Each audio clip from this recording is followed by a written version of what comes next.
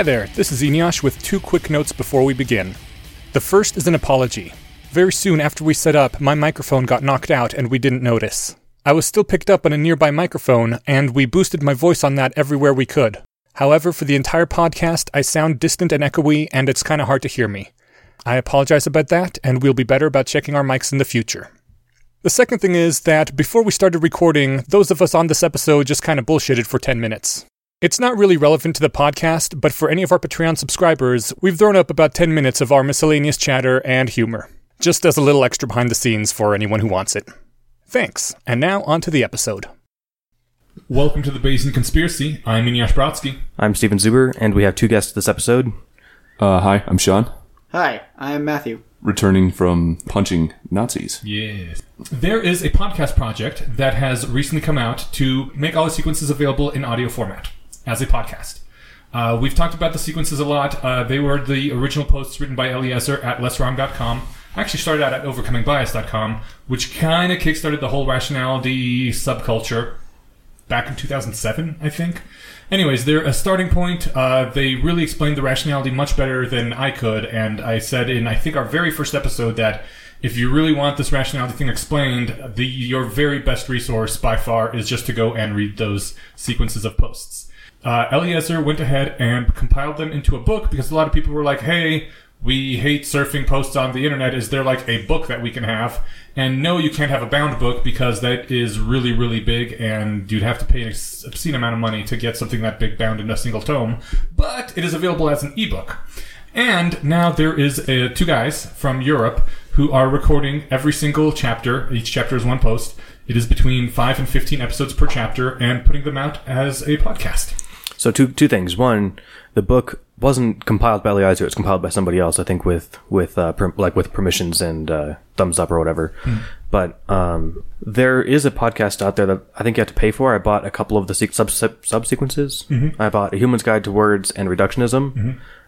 They appear to now be defunct. The Castify ones? Yeah. Yeah, I looked for them, 6 months ago and couldn't find them again. So someone's doing them for free, it sounds like. Yes. I didn't know you could make a podcast mandatory paying. Well, I mean, you can... It's not a podcast, it's audio files, and to download them, you pay money. So, how would an audiobook version of the sequences work, since all the posts I've read have, 19 links to other sequences? I'm assuming you just don't get the links.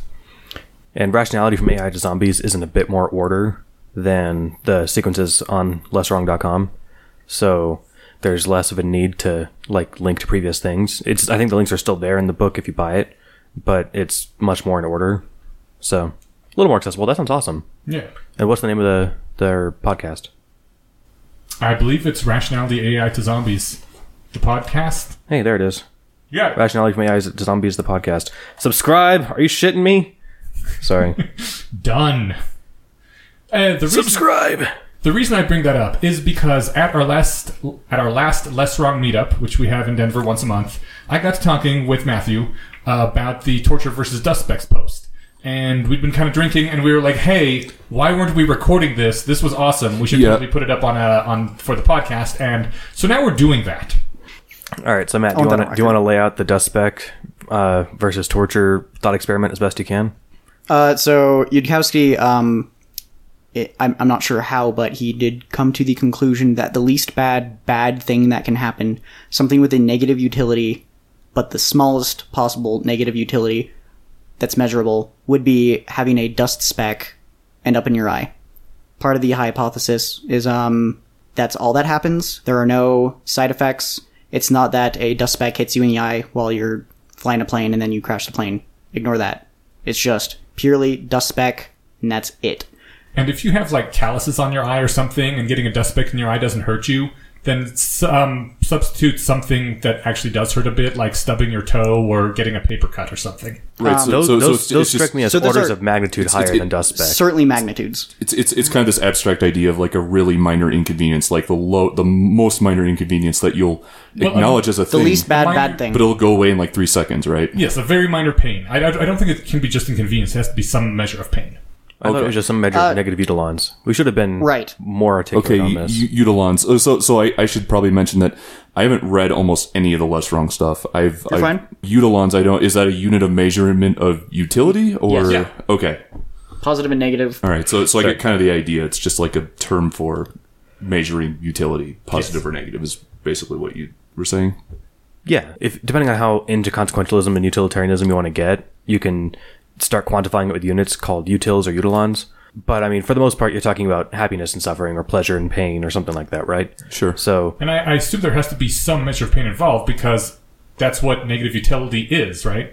or Like, we unpleasantness. experience- I mean, it can be pain if your definition of pain is broad enough to include things that aren't literally pain. Do wet socks hurt? So an uncomfortable thought. Right. So like what, or like an uncomfortable thought, or like a small emotional trauma, or like Something whose net trauma's probably value is too extreme a negative. word, The but- thing is, I hate wet socks a lot. Same. So that's why I wanted They to. are I wanted to pick definitely out. worse than stubbing my I wanted to pick out an example that was obviously not painful, but obviously negative utility. Okay. Because I'd rather get 100 dust specks to the face than get my socks wet. So So, if the least bad thing is having a dust speck float into your eye and give you the tiniest bit of measurable minor inconvenience, then it would be better for one person to be tortured for 50 years and 3 to the third to the third to the third, or a Googleplex, or whatever conveniently large number fits, not have dust specks flying to their eye. Let's really quickly unpack the number. I think the actual number doesn't matter that much, but the point is the number is so large that if you were to take the number of all the atoms in the universe that we can measure, took that to the power of itself, that number still wouldn't even approach how many people we're talking about at this point. It is an unimaginably large number. so nearly infinite. Nearly infinite. The only reason I don't use infinite is because infinite seems like such a vacuous concept that to me it almost feels like nothing. Whereas when I think of the number of atoms that exist and then multiply that by itself, that's an actual like large number that infinity. I know technically infinity is more, but infinity doesn't feel like more. Infinity sounds like, you're stupid infinity plus one. Douglas Adams has a good thing about infinity in Hitchhiker's Guide, where Arthur, is that the main character? Dude, I don't know. Whoever he is. Yeah, it's Arthur Dent. He's in space and he's in front of a very large object and he looks to his left and he sees the object go on for infinity. Oh wait, no, it isn't infinity because he can see it curve ever so slightly, which has a more imposing effect than if it didn't curve, because humans can't handle infinity. Right. So he can actually see it. Like he can actually understand. Like this thing is really, really big, whereas infinite would be incomprehensible, basically. That many people getting a little bit of negative utility. If the measurement for a dust speck is 0.000000001, and you multiply that by a impressively huge number, then the amount of utilions, whatever 50 years of torture happens to be, would be less than that number caused by dust specks. I don't think we laid out that it's being weighed against 50 years of torture for one individual until just now. So like that's the important crux of the position, that it's this dust speck into basically infinite number of eyeballs versus one person being tortured for 50 years. And the idea is that, well, because you're taking an infinitesimal thing times the opposite of an infinitesimal thing, and then you just have one, being suffering as much as possible for 5 decades, the dust specks add up to more negative utilions than one person being tortured. And on the surface, that does sound kind of ridiculous, as I'm sure most people are now thinking, because we have such an aversion to thinking of someone being tortured even for 5 minutes. But, as you pointed out, this started as something that seems entirely reasonable and then is taken to an extreme, yes? Yes. Would you like to recapitulate that argument? Because I thought that was fascinating the way you laid it out. Yeah. Should we all kind of say like where we are on that whole thing? Yeah, sure. Where are you on that whole thing? Totes against. Yeah, not only is it, everyone should get a speck of dust in their eye. I think it's a slam dunk, and like, why would you even like? Sure, we should think of everything, but in the scenario in which this like almost unfathomably large number of people get a speck of dust in their eye, nobody's tortured. It's just a bunch of people who get this momentary like speck of dust in their eye for like 3 seconds, and then or for 1 second or split second or whatever it is, and then like 5 seconds later, all those people are fine, and nobody gets tortured. That seems like a very obvious. That's better than someone getting tortured for 50 years. And Yudkowsky's point is that feels obvious because our stupid ape brain has a problem with scale. So the problem with scale works to make this just a problem that we should know that we can't intuitively address, right? It can't be, well, intuitively, I would think that torture is the worst, so I'm going to just go with that. The correct answer isn't to go for the other solution because you know that your intuitive answer is wrong. You should look at the other answer and say, well, I can't really intuit that answer either, so I don't feel like my intuition is a good guide to this problem. That doesn't mean that you can't solve it, but that doesn't mean that I think you can't intuitively solve it. When I first read the post, I was very much against the conclusion as well, and my reasoning was that I would volunteer to take a duck speck in the eye if it meant that someone wouldn't get tortured for 50 years. And I imagine that every person who is worth having around on the planet with me, or even in the same universe as me, would also make that trade. It doesn't matter how many of them there are. If everyone would be willing to make that trade, then obviously it would be better to have that happen than to have the 50 years of torture.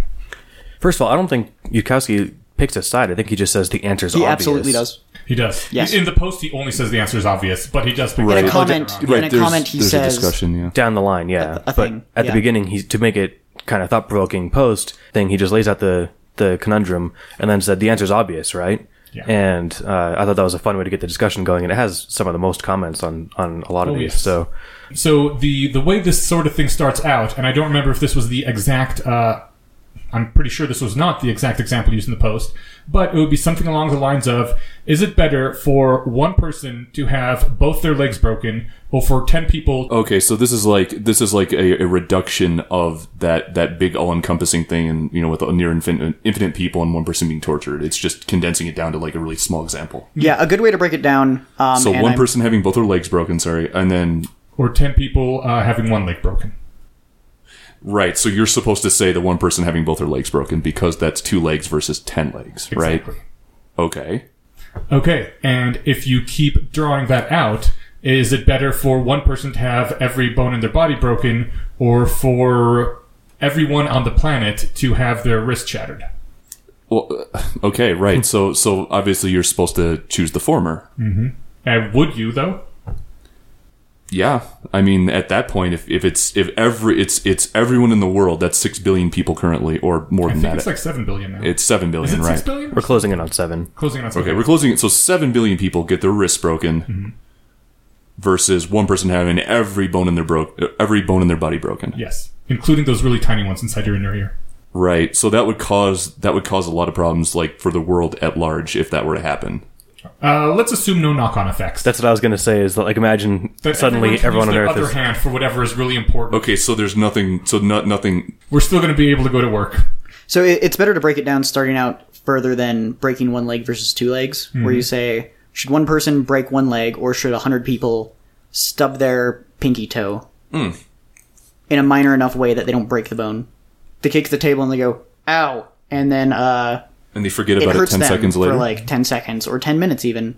Well, in that case, I think I would rather go with the toe. Yeah. Stub the toe, absolutely. Right. Because I think the one leg is more than the stubbing the toe. Right. And as you expand that to, okay, what if 1 million people stubbed their toe versus one person breaking their arm? Yep, stub toe. What if it's 10 million people? Stub toe. Is there any level where you would not go with stub toe? I mean, if it was the entire population of the Earth, and we had colonized the solar system, so there was like 100 billion people. I see where you're going with this, like this continuous extrapolation of the problem and expanding it, but it's like when you get to a point where it's a speck of dust in your eye for like 2 seconds and you forget about it forever. For everybody versus someone being tortured for 50 years. That to me is an insane comparison. Like there's this underlying assumption that like all of suffering is on a single spectrum, right? So we take the furthest point over here and the furthest point over here, right? But it just seems like a really naive view of like utilitarian ethics in general to say that like, oh yeah, of course we should torture someone for 50 years because math. Like that just seems like a really... Well, that is kind of that's my biggest problem with it. It's like, But no, like, you pick the dust specks because then nobody gets tortured for 50 years. That's insane. So to give the argument that convinces me to steelman it against the thing that I'm agreeing with, would I say I prefer to torture one person for 50 years or break both legs of 1 million people? Not torturously, just their legs suddenly break and they get anesthetic, but their legs are broken. So that to me is how to make this problem interesting. I didn't find the dust specks original thought experiment too torturous to me. The dust pun specks intended. is largely part of the problem. So that was it for me. Was that to me it's so small as to be equal to nothing, and so especially if you forget about it 3 seconds Right. later. So think of the next. No, I know that to me is that's when it becomes interesting. So if the original proposition is too weak and easy to dismiss, you've got to scale up the suffering to something that's not 0.0, Right. 0.000. It was supposed to be something that is on the same continuum, just the smallest possible you can get on that continuum. So, but for me, the key thing is that you forget about it almost immediately with no like intervention to forget about it. And so, like, if that's the case, it might as well have never happened. Like even a stubbed toe is kind of on the order where I probably stubbed my toes 100 times in the last 10 years, but I don't remember any single time. To me, the idea that it's easily forgettable, and maybe the time frame has something to do there, part of this kind of gets shaky.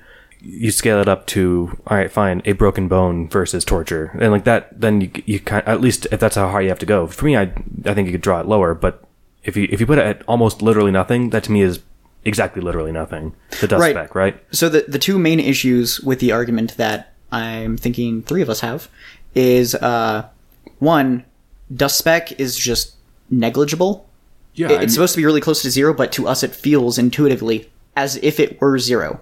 Yeah, I mean, I would pick dust specks over torturing someone for 1 year, or like 6 months, or 3 months, or 1 month, or like way less time, like any amount of time. 5 minutes 5 minutes. Yep. Nope. Dust versus specks. every being in the universe getting a dust speck. Yep. Nope. Dust specks. Well, not just every being in the universe, a being for every atom in the universe, and then every one of those atoms having an equal amount of beings in them. And if you're not willing to go with dust speck, then go with, paper cut. Make the problem fun, yeah. Right, but I do have a problem with Yudkowsky's attachment to the dust specks. He never suggests, well, if you have a problem with dust specks, go to the next No, he tiniest does. thing. When? I mean, not in the post Okay. itself, because he wrote the post and then he put it out there, but Oh, later well. on in the comments, he All right. said, go ahead, go with stub toe if that's your lowest. Right. That's still painful. The second problem we probably have intuitively, and I'd argue rationally, is whether or not something of a certain magnitude can equal any number of that thing. And his large argument his point is that eudolon's reduced to a metric, and that's the metric. And it doesn't matter whether or not it happens an infinite amount of times, it's still a standard metric and they can be compared. So something 1,000 times worse happening once versus the other thing happening 1,000 times are perfectly equivalent. That is the root of his argument, I believe. I don't know that I can get behind that one. And I can't.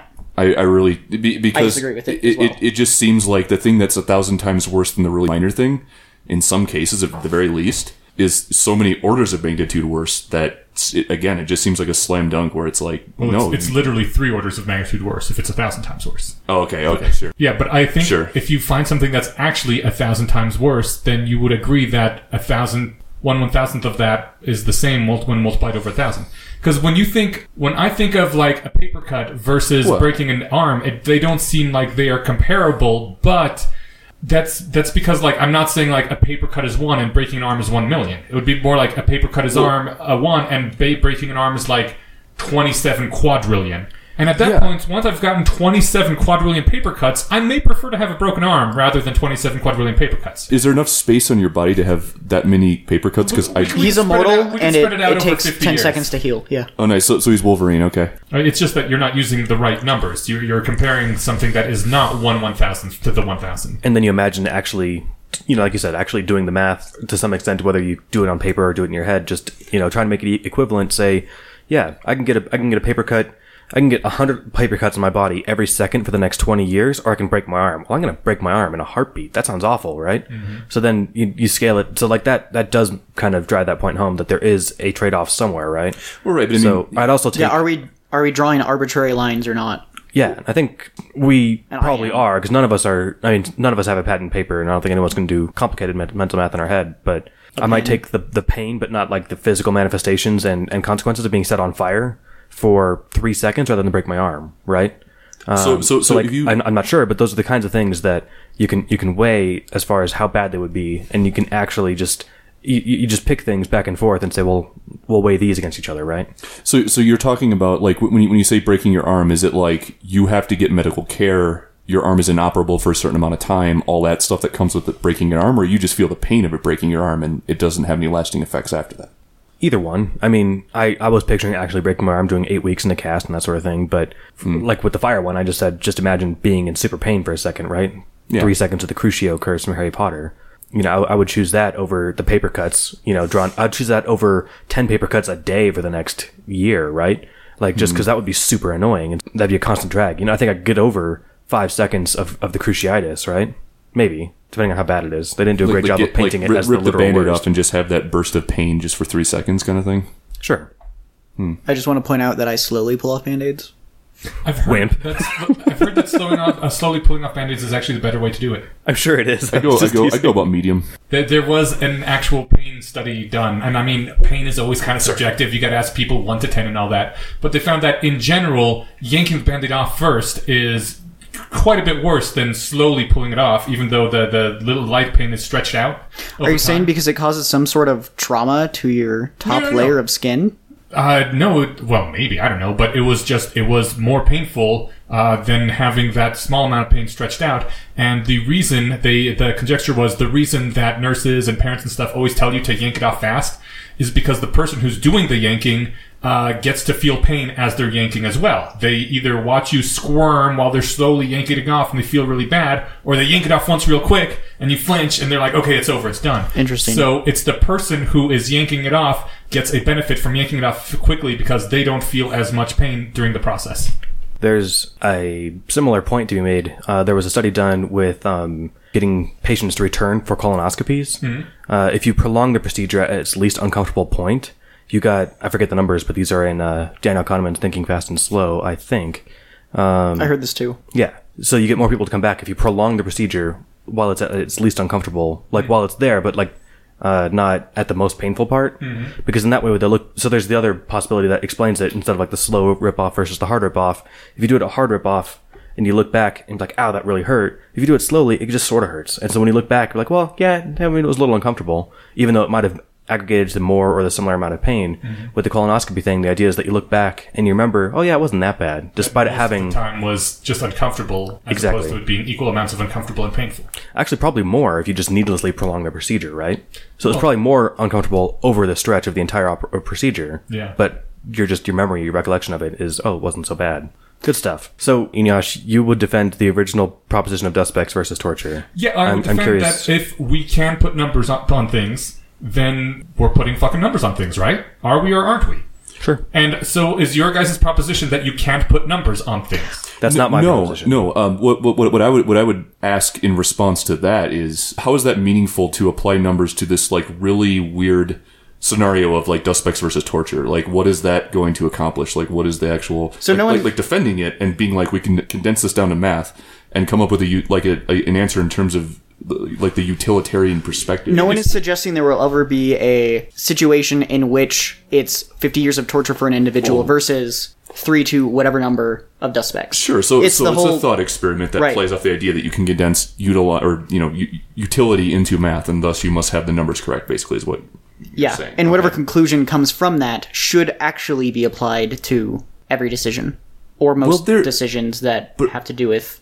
But aren't there some decisions where, like, the math it's like, okay, you can observe the math, but there's this... Maybe that's not the be-all, end-all, right? The human spark. In my opinion, the point is that it is the be-all, end-all, and this is pointing out that humans are very fallible and very likely to, as soon as something goes against their intuition, be like, oh, fuck no, we can't do numbers anymore, and it's trying to make you bite the bullet. So, for example, where people will be asked, how much money are you willing to give to have one seagull scraped of oil after the big oil spill happened? And it was like $10. How much money would you be willing to give to get 10 seagulls scraped clean from oil and they can go about their happy seagull lives? They're like, $20.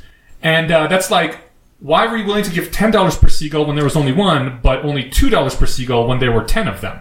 Because you started with one question, and they're like, "Oh, for one seagull, sure, I'd give 10." Yeah, you're right. That's kind of inconsistent. Right, because ape intuition sucks. Yes, people are really shitty at intuition. But at some point, there should be an actual number that, given an undefined number of seagulls, you'd be willing to give this much money per seagull to clean them, regardless of how many there are. Right? Sure, or maybe you set like a budget limit, and you're like, "I'm only willing to spend $100 toward seagull welfare," or well-being. This is my Seagull oil scrubbing budget. Yes. It's $100 right now. But if you're actually trying to put a number that it is worth putting per seagull, this is actually very important because we do have a number of dollars we're willing to pay per human life.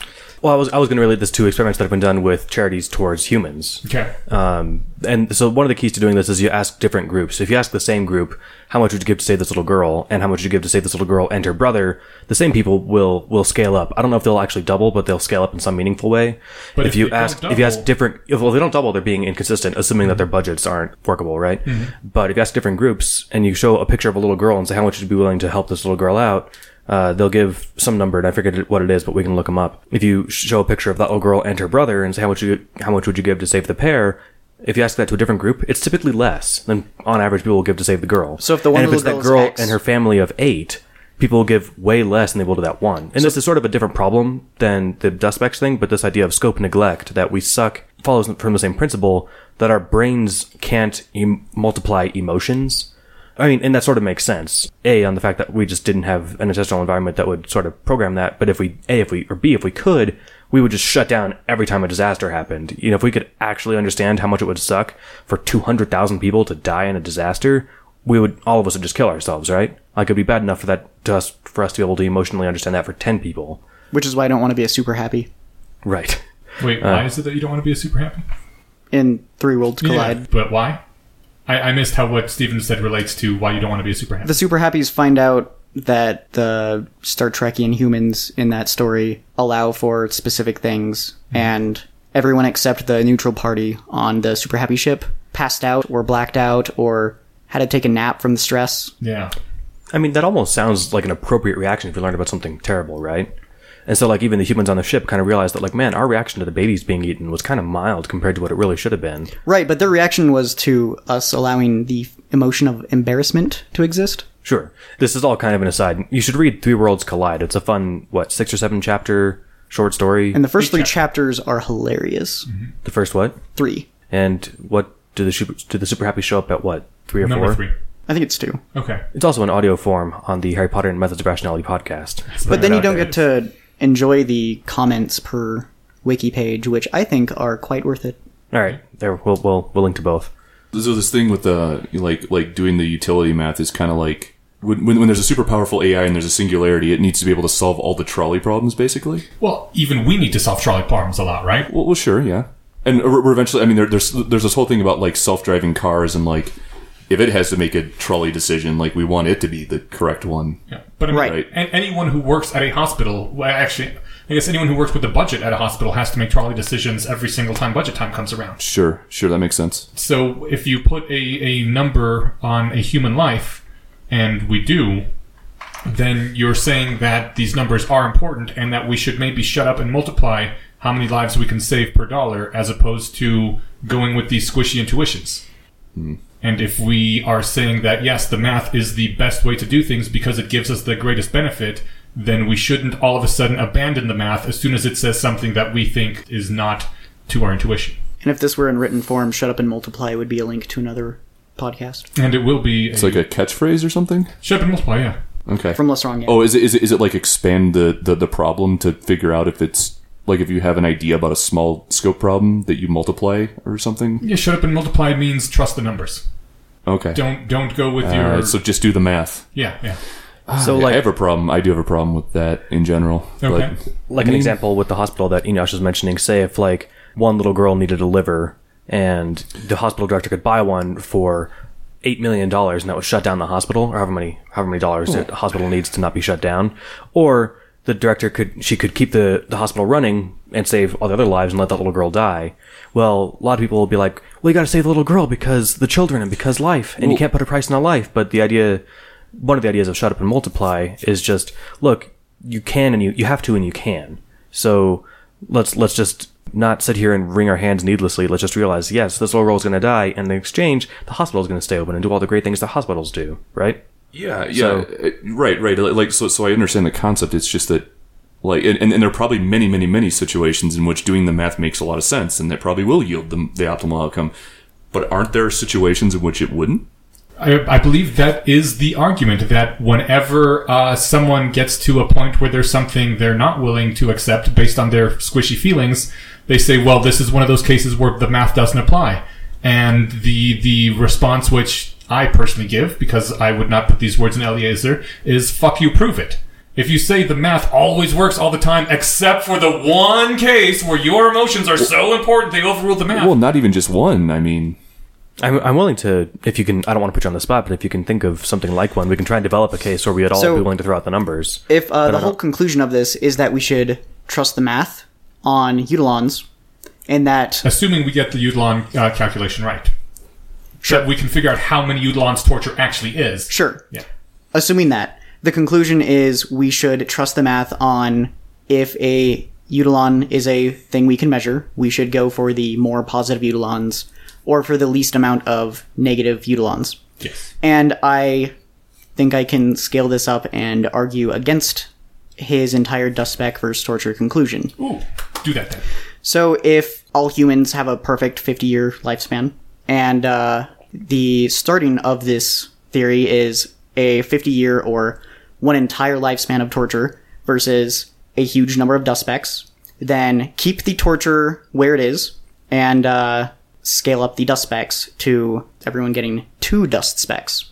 Oh, scale it the other direction. So you're saying, like, increase the number of dust specks to reduce the amount of torture you'd have to offset that. Right. So what if everyone has to be Yep. tortured? And Okay. everyone, like actual tortured and not dust speck tortured, say it's real torture for 1 year. I'm pretty sure everyone would argue that being tortured for your entire 50-year lifespan is not a life worth living. And so... if life worth living is a different metric, not directly related to the Eudolons from the dust spec argument, then you could reframe the argument of 3 to the third to the third to the third lives worth living versus 1 life not worth living. Say everyone has to have dust specks in their eye. It's just going to happen. Okay.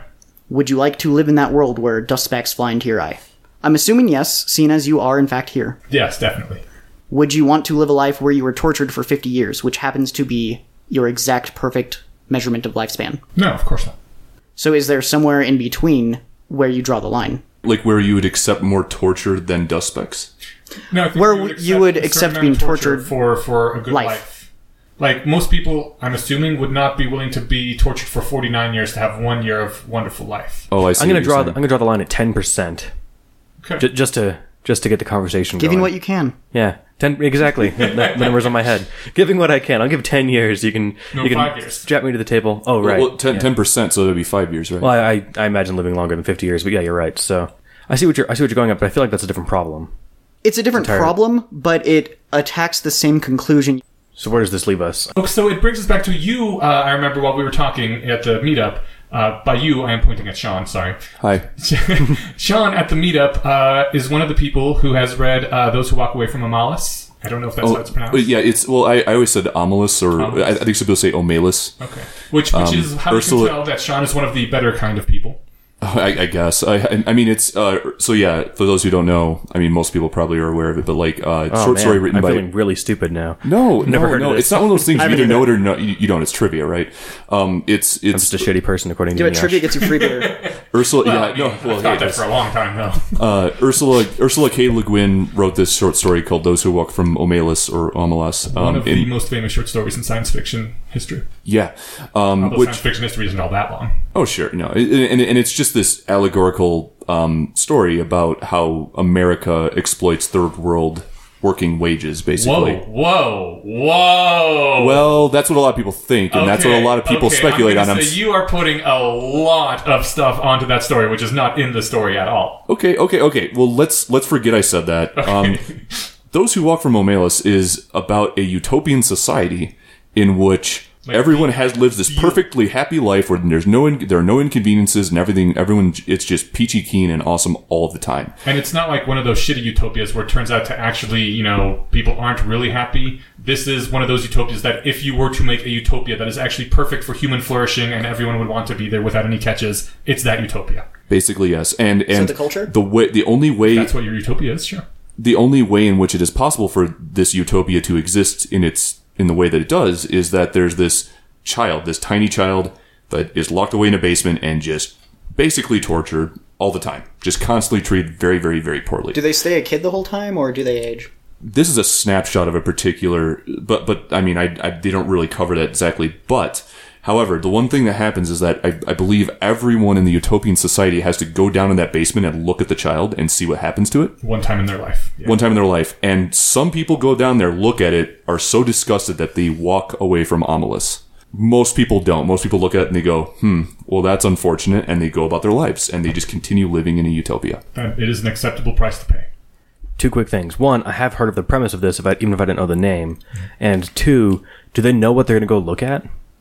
I don't think so. No. It's been... So do they just say, hey, once in your life you have to make a pilgrimage to my basement? Yeah. But like, It's there's kind of no spoken like, about- it's not like you're not coming to look at my book collection. You're coming to look at something scary. This is an interesting story because, as someone in my book club once pointed out, this is a story rather unique in that it has no characters and no plot, and yet it is still a very good story. It's like everything's spoken about in generalities. There's no protagonist.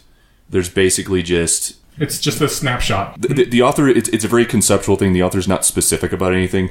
So any of the questions you have about like the specific conditions, I am completely unable to Fair answer. enough. I'll need to read the whole thing, but I guess just for It's really It's really short, like yeah. 2 pages. that's cool. Exactly. For entertaining it, just for the sake of thinking about it, to me there'd be a big difference if like you knew what you're going to go look at, and you had to live with that knowledge the entire time you're in this utopia. I feel like that would kind of detract from the fun of it. Well, I mean, so given that once- everyone's not having a bad time, I Once would you've think... seen it, and it's implied that it's like sometime early in your life, sometime within the first 2 decades or so. Oh, so it can't be your last week. No. Oh, no. okay. So that's what I was going to say is like, if you're told It's probably at something you birth... see at early adulthood or something. Okay, maybe it's like whatever. You can just speculate randomly when you turn 18. Yeah. When you're ready to vote or something, whatever. Yeah. Okay, so that makes sense. I was going to I say. mean, it's kind of a rite of passage, yeah. all right. So that changes it. That's interesting. So then that's the Dust Specks conundrum writ large, right? Yeah. Yep. So it sounds to me like if you weren't living with the knowledge that somebody was suffering the entire time, because that would detract from your presumably from how happy you could get. I wouldn't want to be the kind of person who would be happy knowing that someone was being tortured for my happiness. But assuming I didn't know it, and I just found it out, in the last week or something, I'd still have a pretty good life, right? By the measure of the book, the best life possible. Pretty much everyone who's read the story wants to think that they would be one of the people that would walk away. At least from what I've heard. So does that mean they don't buy cell phones anymore? Because of the microprocessors, you know where I'm going with I do know where you're going with this, yes. But no. That's remote enough. They probably wouldn't visit a cell phone production factory in the third world, right? Well, and even if they did, it's hard to opt out of life. Yeah, but You'd you have could to become a hermit in the... Well, they somewhere. do make ethically produced phones. They're just ridiculously expensive, And they're also ugly, like and shitty as hell compared to actual phones And that again, but they're are more functional. harmful to the environment. So there's that too. And again, that's one phone. Do you still drive a car? Do Correct. you burn oil? Do you go to McDonald's? Do you exist in a society where this is the foundations of everything that make us the society we are? Fair enough. So would you stay? I get the impression that you're going to say you'd stay. When I first read it, fuck no. I also thought of myself as one of those people who would walk away from Omlettes because that's horrific when you read that. You're like... Yeah, it's a very emotionally impactful thing to have to witness, right? how bad is wouldn't life it bother you outside? just so much? And This cannot stand. I will not be party to this. So if 50% of the people of the whole society all at once left because of that reason, would it make a difference? Oh, it's implied that very few people actually leave. But if 90% of the people of that society left because they didn't tolerate the child being tortured, would it change anything about the child being tortured? No. Then what's the point? Right. The thing that finally changed my mind a little bit was reading Scott Alexander's post on those who walk away from Omlettes, or Omlettes, or however you pronounce it. yeah, those yeah. walk away from omelets. Right. Which kind of a monster walks away from an omelet, Son of a bitch. at least while it's still warm. We have a world where children are tortured in basements and live horrific lives for their entire life, and we don't get a utopia in return. No, we don't. We get. I actually learned recently that Thorn, Ashton Kutcher, is the CEO of Thorn, and What's Thorn? it is software that helps combat human trafficking, like Okay. How? by scanning the dark net or the deep net or whatever it's it's called. darknet. It's darknet. It's they're supposed to different things. monitor the darknet for information so they can hand it off to like authorities to intervene, basically.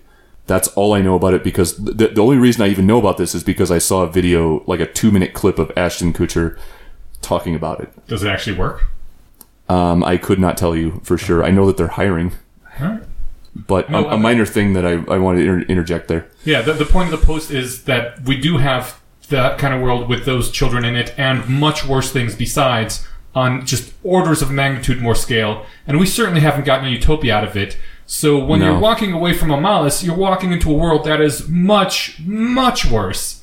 And if you were to stay in Omlettes, there would only be one child being tortured forever, and all this other good stuff comes because of it. I think intent has a large part to do with that, though. Yeah. Intention-based morality? It seems that Omlettes deals with the purposeful intent on torturing the child to maintain the utopia. Or at least being complicit in it. Yeah. I think it has more to do with complicity, yeah. Ours is just Well, but I don't even know chaos. again, I'll read the whole thing. It's 2 pages. We should just stop while we all read it for 3 minutes. But since we're not going to do that, I'll just speculate that you're not really complicit if you're not making a decision to make it stop if you walk away.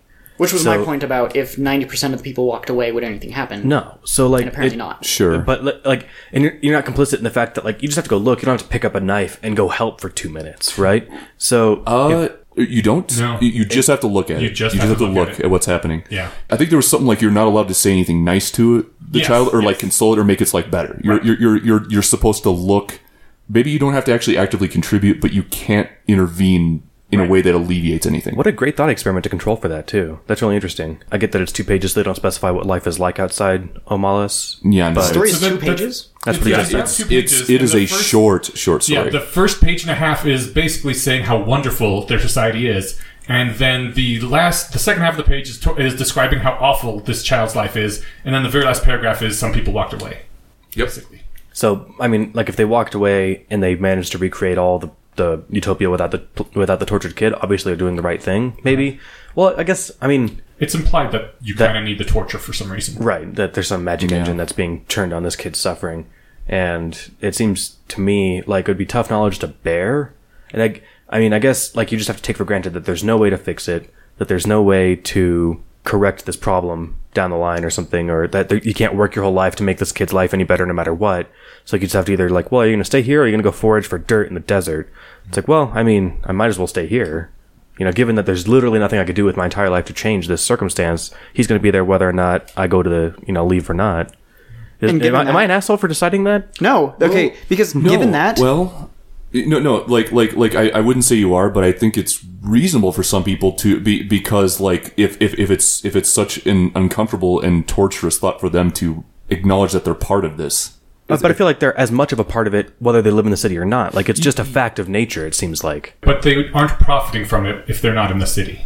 Right. Okay. That's right. So I think there's some degree of being complicit. Well, then that kid's suffering is just going to waste if you're not feeling good about it, right? It's true.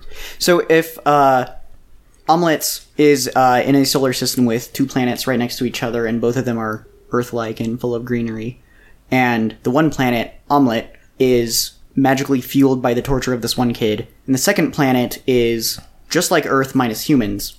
If the option of leaving means you have to go to that other planet, you are actually causing suffering in some way, in that if you're going to live there, you're going to have to hunt animals and eat them. Okay. And dig up the dirt and build a house and start polluting the area. And not live in utopia. Right. Where if you're in the utopia and being there has literally zero influence on the bad part of that utopia, then should be your moral obligation to stay there. That's sort of what I'm thinking. Well, and the other thing, so Eneasz mentioned the profiteering, and I wanted to clarify that as long as the kid's suffering is a fact of nature, and if it's nowhere known or implied that the suffering would stop assuming everyone left, because then that would give you a way to alleviate the kid's suffering. You could get everyone out somehow. I think everyone would have to leave. So, yeah. But I mean, for the sake of making it hard, we could just say that the kid's going to be there suffering, making this perfect omelet planet forever, whether or not you're there or not. So it's like, well, as long as the kid's suffering, we can offset the balance of the universe, the Unilons writ large, over the course of everyone participating, if more people stayed in utopia, right? Well, but isn't that kind of diffusion of responsibility where it's like, well it's going to happen anyway, I might as well stay. But if everyone thinks that, then... But there's no responsibility in this thought experiment, right? That, like, it's not like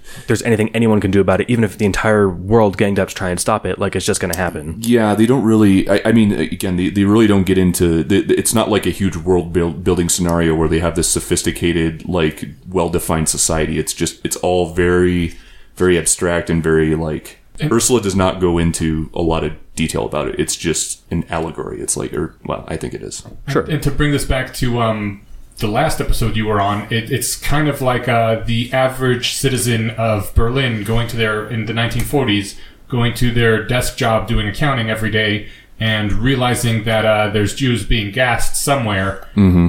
I don't know. Do we want to make excuses for that? Like, well, it's happening anyway. I might as well stay in this society. Right, but you Or can should have an effect everyone on have that. left?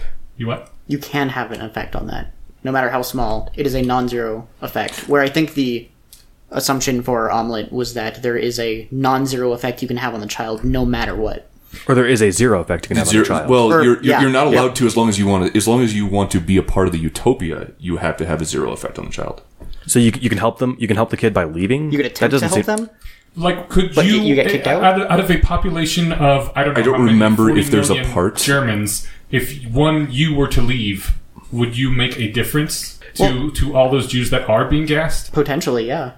How? Because that's actually an interesting question. Because I didn't like the original comparison because I'm sorry, I don't want to say omelet. What was the actual name of the story? Omelas. Omelas. It's Omelas. Right, but if you say omelette, omelets. we all know how to say omelet, and we don't waste time arguing about the pronunciation. Omelas. That's fine. In omelets, I liked Matt's solution. I'm picturing it just as the worst possible, as the least convenient possible world, right? And I'm imagining just you're forced to look through this window where you see into another dimension that you can't access. This kid being tortured, and you're told this kid is fueling omelets, or this kid's fueling the utopia. You leaving, or you doing anything? There's nothing you can do. You can either just stay and enjoy the utopia, or you can leave. Although it's interesting how it can still be a utopia when everyone knows it's run on torture, but. That aside, the situation in Germany, you could hide Jews, you could smuggle them, you could fudge numbers to say, yes, we've shipped all ours out or something or whatever. Or you could drag your feet and make the bureaucracy more inefficient. Right, but so there are things you could do. Now, if your only choices were life as normal or leaving, that's actually an interesting situation. But that has to change so many factors about what was actually possible. Right, that's the a range of false dichotomy, possibilities. but given that... With me being contrarian, as soon as you started saying, I think that since the world is going to be the same, you have a duty to stay, I right away thought, well, do you have a duty to stay in Germany because they're going to keep doing things whether you're there or not, and your life is better in Berlin than if you were to become a refugee somewhere. Jumping back to what you were saying. Jumping back to Dust Specks. If you are willing to walk away from Omelas, then I think you are one of the people that chooses Dust Specks, right? You might be able to make that comparison. The only thing I would say is that Those Who Walk from Omelas is a microcosm, like a very condensed microcosm of this thought experiment with the dust specks versus torture. Mm-hmm. Like, to the point where I don't know that you could actually make that claim. But conceptually, the people who walk away from Omelas, like, I have a moral objection to the idea that we should torture someone instead of having everybody have dust specks in their eyes because I reject the math.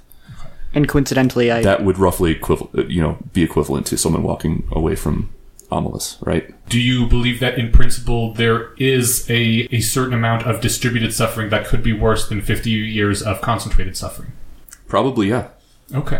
It's just that dust specks, maybe dust specks is just not a good example because I think it just counts as zero for you. Because it basically counts as zero, and I feel like that's one of those things that like it, and maybe I'm just projecting my sensibilities onto other people, but at the same time, it's like I think of whatever the equivalent is of an extremely minor inconvenience, like you said, 0.000001, negative utilons or utils or whatever. If you distribute suffering in such a way that everyone's just going to get over it in 2 seconds, that there you go, like, end, done, slam dunk. Do you not think that someone with an infinite lifespan couldn't get over 50 years of torture at some point? Does that apply here? Because are we talking about human lives that have a finite span for which 50 years is very significant? I think that as long as we're talking about more humans than can possibly exist, okay. Even if every atom was a universe. Okay, so you're saying the perspective might be so different in that case for each individual human that has these incredibly elevated lifespans, perhaps, that 50 years is just like whatever, that's like 2 minutes for us. Not necessarily whatever. 50 years is still 50 years, but if you have a long enough lifespan, you can get over that, right? If 50 years isn't 75% of your life and it's 0.1%, then... Maybe. Yeah, then that does change the math, right? Then you're not talking about destroying someone's entire existence. You're talking about inconvenience or making them as uncomfortable as possible for a small amount of their life, but a large amount of time. But Matthew, you had a way to re-articulate the way that you were thinking about comparing what you were saying earlier. I don't want to paraphrase you poorly. So the dust speck versus single-person torture seems like a false dichotomy because we are only measuring negative eutylons, in which, obviously, if we are only measuring negative eutylons, we want less negative eutylons rather than more negative eutylons. But in this case, would the 50 years of torture just be so exponentially more that it's not even comparable to dust specks, even if you multiplied it by this ridiculous number? Well, I mean, that's not possible if we're talking about numbers, right? At some point, unless you're talking about literal infinities, if you multiply a small number by a large enough number, it gets bigger than a certain other number.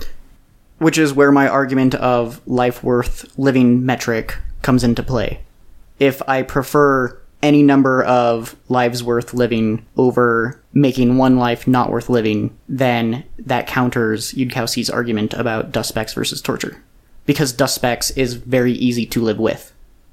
I have a way that I was trying to think of how to flip this. Does anyone know if Zimbabwe dollars are worth literally more than zero? Wasn't it like they were so much less worth than the paper they're printed on? Was it Zimbabwe dollars or what was it? I know some currency crashed American last year. pennies? I wanted something way less than American pennies. But Okay. there have been a number of currencies throughout human history that have gotten to the point where the paper that they're printed on is worth significantly more than the currency that's printed on. Wasn't there something just like a year or two ago where that currency collapsed? Let's imagine one where it's worth 1,000th of an American penny. Just a tangent I remember hearing not too long ago about a place where people would rush the supermarkets and try to get stay in front of the guy who's putting the prices on things because inflation was so rapid that they would have a guy going around constantly putting the prices of things up throughout the day. And if you got to the thing before he came around to put the higher price on it, you could take it to the cash register and pay the lower price. And You would think if it's that bad, they would just go back to the barter system, full stop. Probably a lot of it, I'm assuming that there was a big gray market that was on barter as well. But it was a podcast that was specifically tackling that econ problem and how they eventually got over it. And it was just one of the examples they used was the inflation was well over 100% per day. Sorry. Oh no, that was a fun thing. This was what 1920s, 1930s. Which one? The one I'm talking about? Yeah. No, it wasn't even that long ago, like a decade or two ago. Oh, but not South America. Oh, okay, yeah, not in the U.S. then. No. Or in Europe, there's another big crash like that I remember hearing about, where there was like there's pictures that exist, so I know it was not too long ago. People carrying wheelbarrows of money. Yeah. Yeah, I believe that was Weimar Germany. That Or was one of the reasons of toilet paper probably is where it would have been, right? Yeah. Anyway, so I guess I wanted to give a reverse of the dust speck experiment. So let's say we can give everyone on Earth, whether they have a bank account or some way of keeping track of how much money they have. I know a lot of people don't have, like a lot of people on Earth don't have money. They barely have an equivalent of money, but let's say they could get one extra calorie of crop that day or something, whatever it is, right? Or one extra calorie of crop yield. We could increase their spending power by, let's say, 100th of an American penny. We could do that to everybody on Earth today, or we can give one person $10 billion. And the assumption is he's going to spend it on himself rather than like donate it to. Oh, I see. You're using positive utils here. I was trying to think of positive utils, but that is the difference in that I couldn't think of one in the midst of the conversation without losing track of what you guys are all saying completely. So distribute like teeny bit of like money versus one person gets 10 billion that could do a lot more of that 10 billion. The amount of people getting it is a Googleplex and not 7 billion. Yeah, and I guess the other difference, too, is that it's hard to spend $10 billion without it making someone else's life better. I mean, you're buying a yacht from somebody, or you're buying an island, or whatever it is. So I guess I was trying to think, and maybe I failed to generate a positive util example of this. No, I believe in the comments there was a positive util example where it was a 1-second cat video was the smallest positive uton. And I don't remember what the maximum uton was, like a life of an hour-long cat video. You just like maybe like an entire lifetime of orgasm or something. I don't know. Yeah, basically you have a harem of cat girls X, and that harem tends to your every sexual need, basically, for your whole life. Just jump to wireheading; it's simpler. Well, dude, at that point, just just inject a bunch of dopamine into the brain, or I mean, not really, but you know what I mean. So let's say you could just be the very best at the thing you like doing most. Because that's an actual. You take the orange pill in his. I liked. You take the orange pill. Oh, sorry. Yeah. Okay. I don't want to go off on too much of a tangent, but there's this thing that Scott Alexander wrote about with the pills. It's like this little fiction thing. You know those memes where it's like, which pill would you take? And the orange one was like, master every human skill. I would like 100% take that one. It's awesome. Yeah. Anyway. Wasn't one of them like superpowers? Anyway, we'll figure that one out later. Maybe we can argue about that. Very limited in scope. We can argue about that next time because I'm sure there's some way to Munchkin one of the superpowers that'd be way better than anything. There is. The story is about Munch getting the superpowers. Yeah, yeah, exactly. Scott Alexander made a very good case for orange, but anyway. So and I agree with him. I was just trying to think of a positive utility example to maybe pump our intuitions the other way, right? Mm-hmm. Sure. Sure. So is there any level of a number of people that could exist seeing 1 second of cat video that would equal a lifetime of perfection? Yeah, 40. No, I'm kidding. I like cats more than the average person, so I'll pick something. 46. I'll pick something less. You know, like it could be like just an extra tiny bit of sweetness to something they ate or something, right?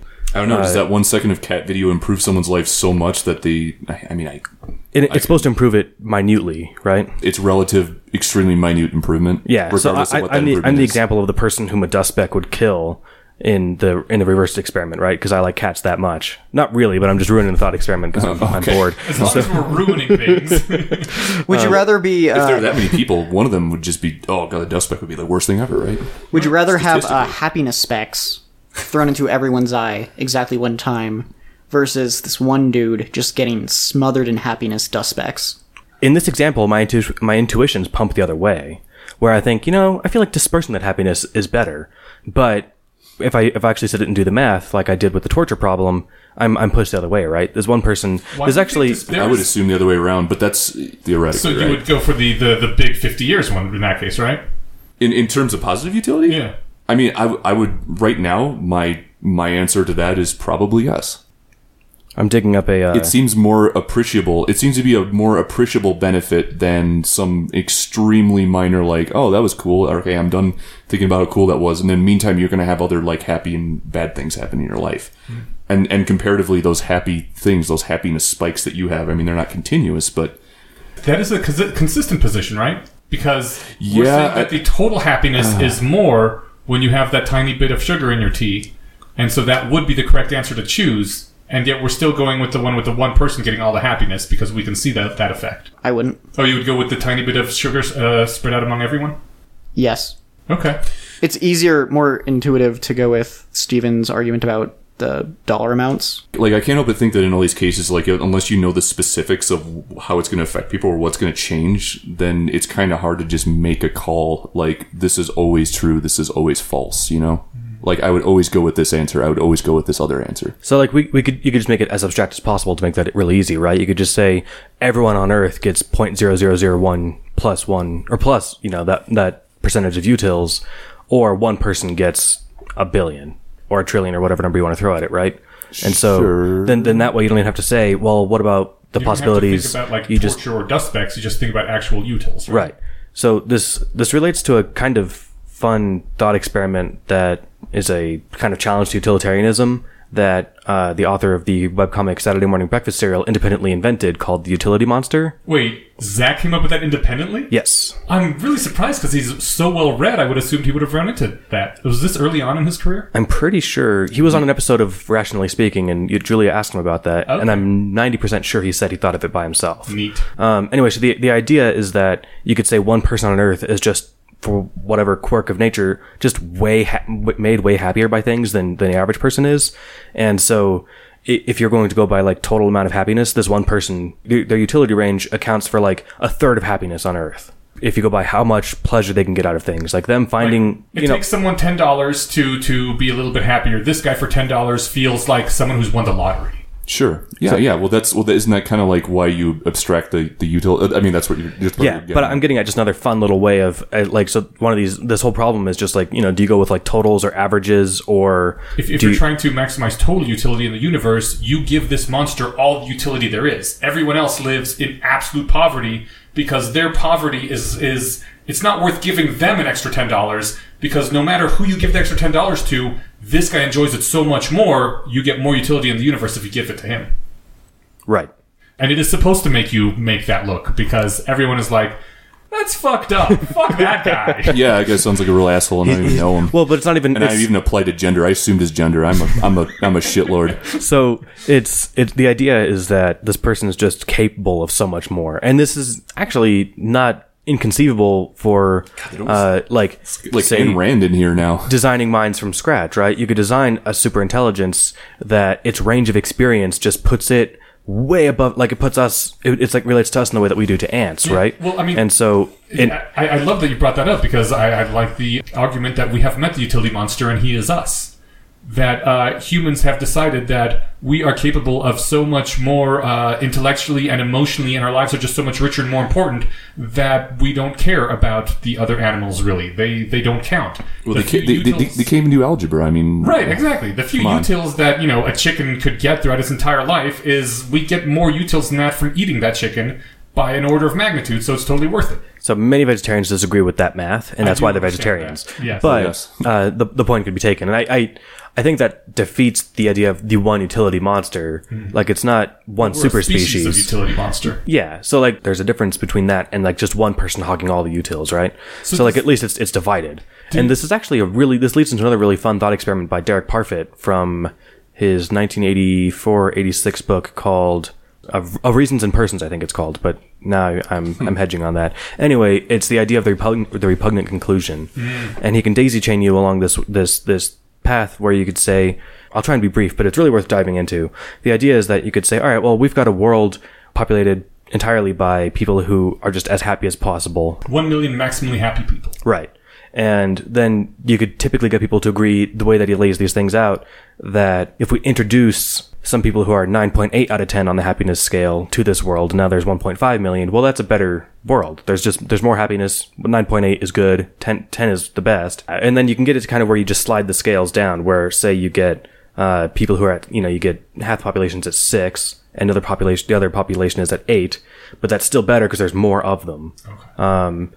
So it does take a couple minutes to get all the way into, but it's a fun, and I've mentioned this like 3 times, so we should just get into it at length later, but I'm not feeling completely collected right now. I've heard the same thing. It's a great thought experiment. Like, if 1 million extremely happy people is great, 2 million almost as happy people seems like pretty good still as well. Maybe even better, right? Is the conclusion that there's a certain level of happiness? You keep adding people, you keep doubling the amount of people, and every time you double the amount of people, you decrease the total happiness just a little bit. Is there a specific line where you stop because it's not worth it? Right, exactly. And because if at so, some point you get down to very miserable people, right, and you can double the amount of people that there are, and they're slightly more miserable, but they're still up on the positive side of the scale.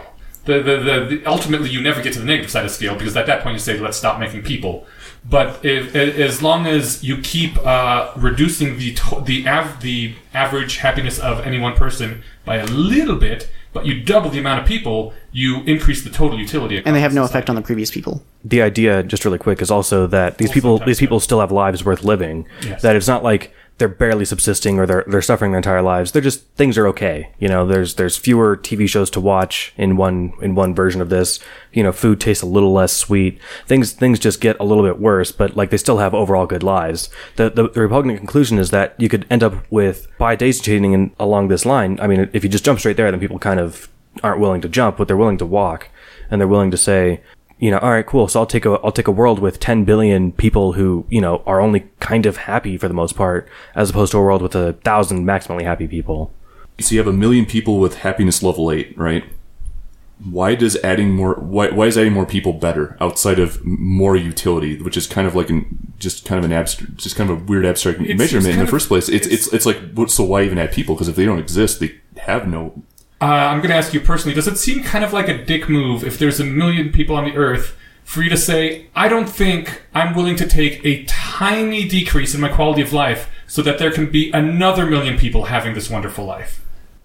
Because, would you be willing to take just a tiny decrease in your quality of life so that another 1 million people have great lives? Well, certainly, but and you just keep repeating that step ad nauseum. Oh, right. No. Like I see where you're going. I'm just like thinking in a very specific situation where it's like, here we are, snapshot of this world. We have 1 million people. We have to make more people in the first place to elevate them to a certain level of happiness that is like an average of everyone in the world, or whatever it is that.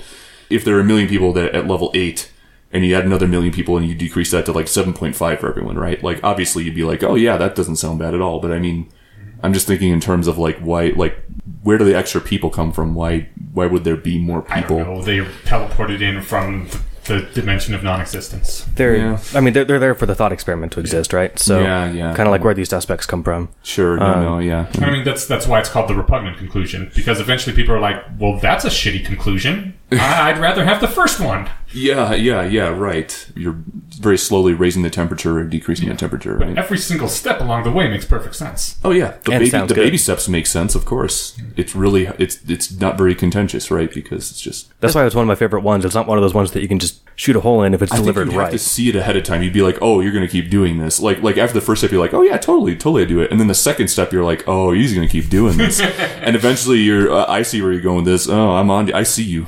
As long as the lives are worth living, as perceived by the people that are living the lives, I would assume that it should go on indefinitely. Ooh. Until you get to the point where it's not worth living and then stop. You're taking that bullet then. So you're going to write it all the way to the bottom and say lives that are barely worth living are... If you ask the people at the end of their life, would you rather have never existed or have lived this life? And they kind of go like, meh, I guess. As long as it was on the yes spectrum? Fair enough. So yeah, you're going to ride that slope all the way to the bottom. I like it. Right, but I'm going to stop at that point where the bottom is. Yeah, I think that's where you're supposed to stop. And on the other side of that bottom is being tortured for 50 years. Right. At the other side of the side of the slope, you get dust specks, and then you go all the way to everyone being tortured forever. Yeah. Well, you go from you're 10 out of 10, but the people after you are 9.99 because they're getting dust specks. Right. Fair enough. Were any of you raised in the Christian background? I know you. Yes. Vaguely. I was raised kind of Catholic, but I never really bought into it. After I learned of the utility monster, I kind of had the intuition that it feels like God is the utility monster. That he matters so much that all of humanity doesn't really matter. We're here just to praise him and, feed him utils, because he's the only being that matters in the universe. I've also heard the same thing about a singularity. It depends on what kind of singularity God you're trying to make, but I also don't like using the word God for the AGI. But as far as the God of Christianity, I think that's kind of the point, in that AGI. You would get a large percentage. I think with the Christian God example, I think that's kind of the point, that God does matter that much. That's why you can't indulge in your petty pleasures like masturbation, because look at how much that'll make God sad. Right. And his happiness matters so much more than yours. I'm pretty sure Christians would argue that you cannot make God sad. In any case, we're getting kind of off track. Yes, okay. Yeah, do we want to go on to listener feedback? Do we have any? Yeah, I got some. All right, let's do that really quick. Nice. You guys can chime in if you want. It'll be fun. What? So Eddie says on our Punching Nazis episode, the Superman radio series Clan of the Fiery Cross is well worth listening to, if nothing else than for the old-timey radio ads. It was hosted on the Superman homepage for a while, but I couldn't find it. It is easily found on YouTube. Thank you, Eddie. All right. Econ Detective on our Signaling episode says, in response to the idea that cash is the ideal gift, I have an alternative theory. When computers are trying to solve complex maximization problems, one feature many algorithms have in common is randomization in the early stages. Without randomization, they tend to get stuck at local optimum while missing out on some other global optimum. In our consumption decisions, we're trying to optimize across the space of all consumption bundles with a limited knowledge of what's available. Consequently, we might get locked into a local maximum without discovering some better option that exists out in the world. Consider the case where someone discovers a lifelong love of painting because someone bought them art supplies as a gift. The value of that discovery could be valuable enough to cancel out hundreds of useless gifts. So my theory is that it might be worthwhile to put up with many suboptimal gifts because the random factor they add to our consumption decisions actually helps the discovery process. I can see the benefit of that, and it would make Christmas kind of fun. I could give my entire family $20 each or whatever, or I could go out and just throw an arrow and just like grab something random off the shelf and be like, you're getting a beach ball, you're getting an air horn, I don't know, whatever it is, right? So I think the random discovery thing is actually really important, and I love that he brought that up because now I am feeling much better about gift giving. Perfect. Random discovery is really cool. I at least 2 times in my life, I have decided that I need to change something, and so what I did was just, with some minor exceptions for things that are really just obviously terribly stupid ideas, anything that I get asked, my answer is yes. Can I have $20? I'm not in one of those phases. Damn it. That's basically a random number generator for life events. Because you get asked things at random, especially if you're on Facebook. Every now and then someone will be like, oh my god, can anyone drive me to the airport? Or some shit like that. And I'm like, yep, right here. And it has led to experiences that I never would have had and thrown my life on very different directions, and I like it. I strongly recommend everyone try some random number generation in their life at some point. You're also choosing which gifts to receive in that example, though. Which gifts to receive? The gift of being stuck in a car driving someone to the airport. Oh, no, I mean, it was literally a policy of, unless it is something that could be severely harmful for me, I don't know, do drugs with me, would you help me bury a body? Anything that isn't that massively negatively impactful on my life, I just say yes to. All right. If it's something that I would really hate and sounds shitty as fuck, I'm like, whatever. I'm saying yes to everything, so I'm saying yes. So that's what you mean by RNG is saying yes to. It's like all of the things. No, not necessarily. But I mean, if that is one great way to make an RNG in your life. No matter what you hear, say yes to it. Even if you're sure it's something that you will hate, say yes anyway, because fuck it. I'm actually convinced by what you just said, and I'm definitely going to try that, because that sounds. I don't do a lot. I pass up opportunities to get out all the time. Mm-hmm. If I just did a month where I'm like, I'm going to say yes to everything, that's convincing to me. I'm going to give it a shot, and I'll report back eventually when I get around to doing that. Yeah, awesome. Hey Steven, can I have $20? I haven't started. Will you let me know when you have? Don't let. I haven't started, so I'm going to say no. Yeah, you ain't Caught me. Ironclad, you're not falling for anything. Yes. On the list of things that I'm not going to do, it's going to be everything Matt asks. Do we have any? I think we had a few more. Sure. When you and me and Katrina were talking about how the term social justice warrior, I thought wasn't negative at first. You didn't. Oh, like whether it's like kind of pejorative. Yeah. I was my impression that originally it wasn't, because I liked that term, but it turns out I'm kind of a stupid head or something.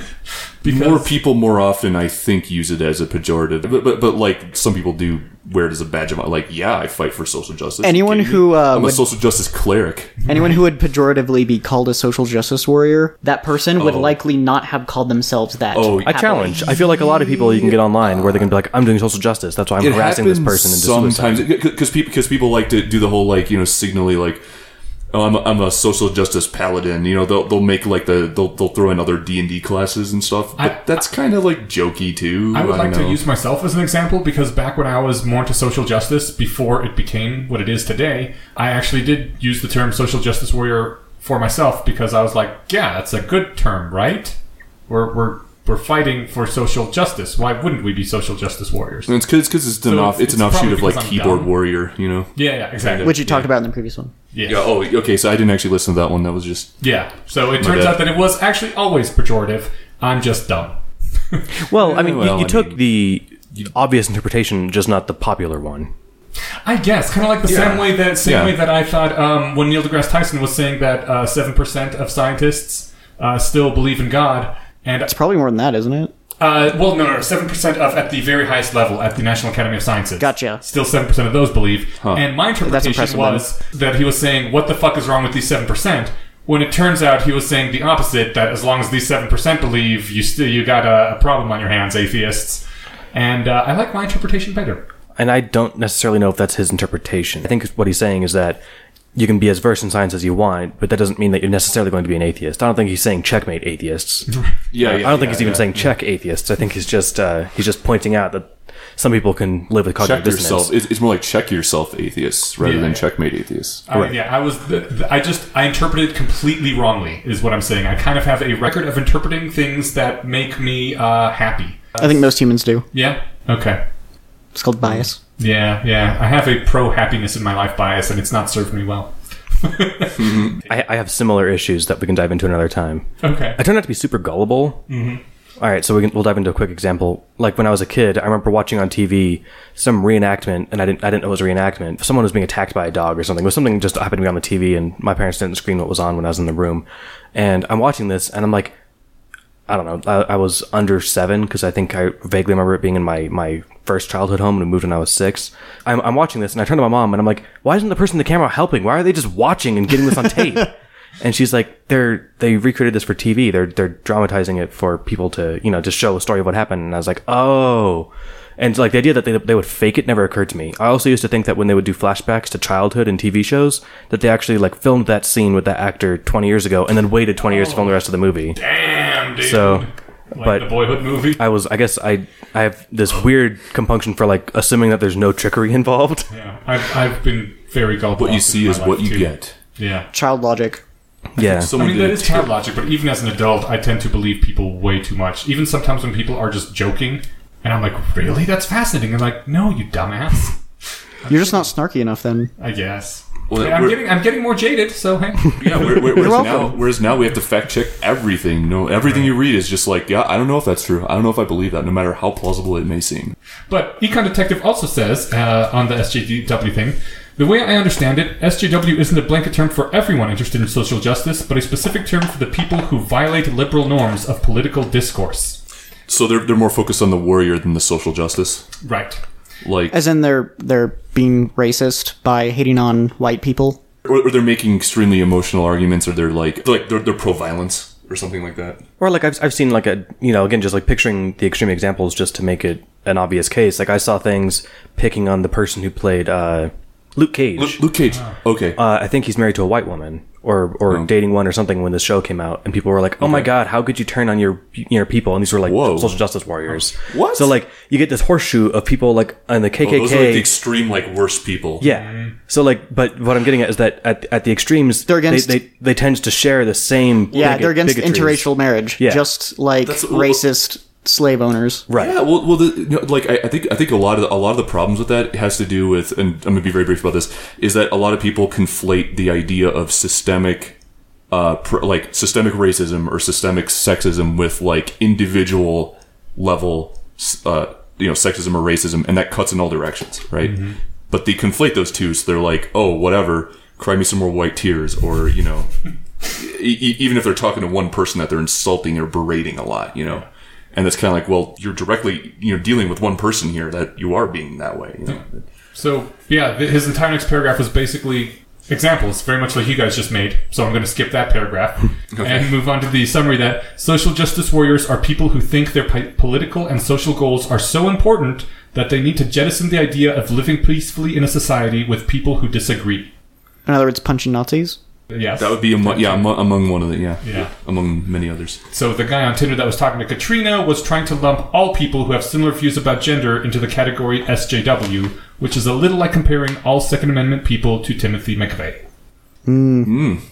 It's a fun comparison. He also goes on to say it's really hard to have consistent definitions of anything with respect to the culture war because people will try to bend definitions to make their friends seem better and their enemies seem worse. It's probably best to avoid buzzwords like SJW, alt-right, MRA, etc. altogether. Yeah, I think you could just stop saying social justice warrior and call them a regressive left. Yeah.